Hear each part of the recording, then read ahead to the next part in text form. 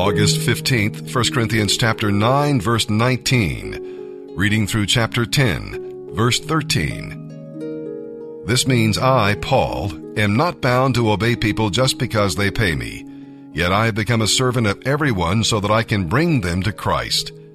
When I am with the Jews, I become one of them so that I can bring them to Christ. When I am with those who follow the Jewish laws, I do the same, even though I am not subject to the law, so that I can bring them to Christ. When I am with the Gentiles, who do not have the Jewish law, I fit in with them as much as I can. In this way, I gain their confidence and bring them to Christ. But I do not discard the law of God, I obey the law of Christ. When I am with those who are oppressed, I share their oppression, so that I might bring them to Christ. Yes, I try to find common ground with everyone so that I might bring them to Christ. I do all this to spread the good news, and in doing so, I enjoy its blessings. Remember that in a race, everyone runs, but only one person gets the prize. You also must run in such a way that you will win. All athletes practice strict self-control. They do it to win a prize that will fade away.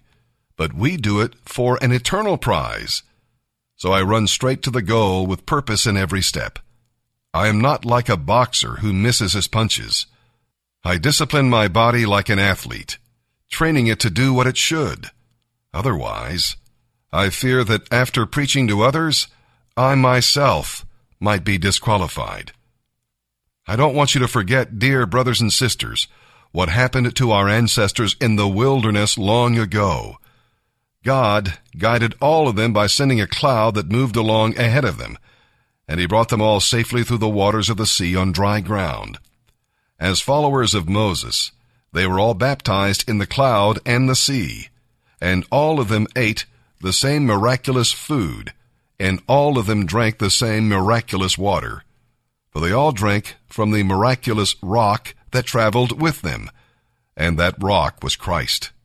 Yet after all this, God was not pleased with most of them, and he destroyed them in the wilderness.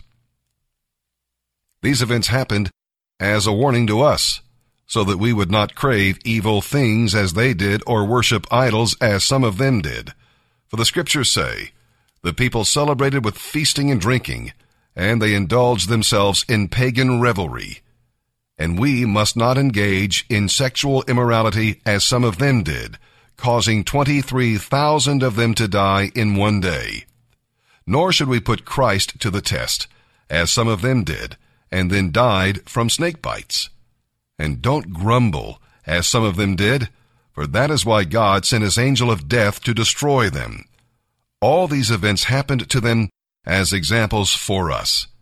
They were written down to warn us, who live at the time when this age is drawing to a close. If you think you are standing strong, be careful, for you too may fall into the same sin.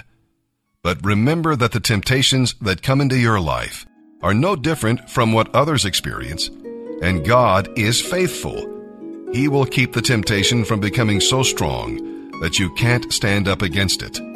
When you are tempted, he will show you a way out so that you will not give in to it. Today we'll be reading Psalm 33. We'll see God's Word in worship. We dare not separate worship from the Word of God, for we must worship in truth. The better we know the Scriptures, the better we'll be able to praise Him. We'll see God's Word in creation. God spoke the universe into existence, and His Word controls it. What a powerful word that is. We'll see God's Word in history as we read through this psalm. The nations may confederate and rebel against God, but you know what? His word will prevail.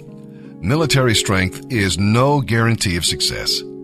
God has a plan for the nations, and he will fulfill it. And we'll see God's word in your life.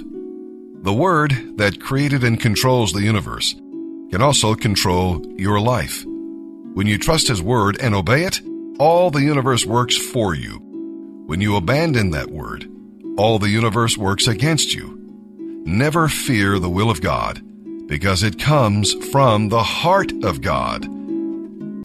There are times that I feel like shouting, hallelujah.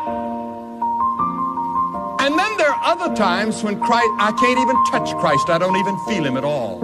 And my mother is here tonight, and I remember when I was in school, I wrote to her one day many years ago, she's forgotten. And I said, Mother, you know, for the last few weeks I haven't been able to get anywhere in my prayers, and I don't feel Christ. And she said, son, you have accepted Christ as your Savior, and whether you have feeling or not, the moments that you don't feel anything are the moments when he may be the closest.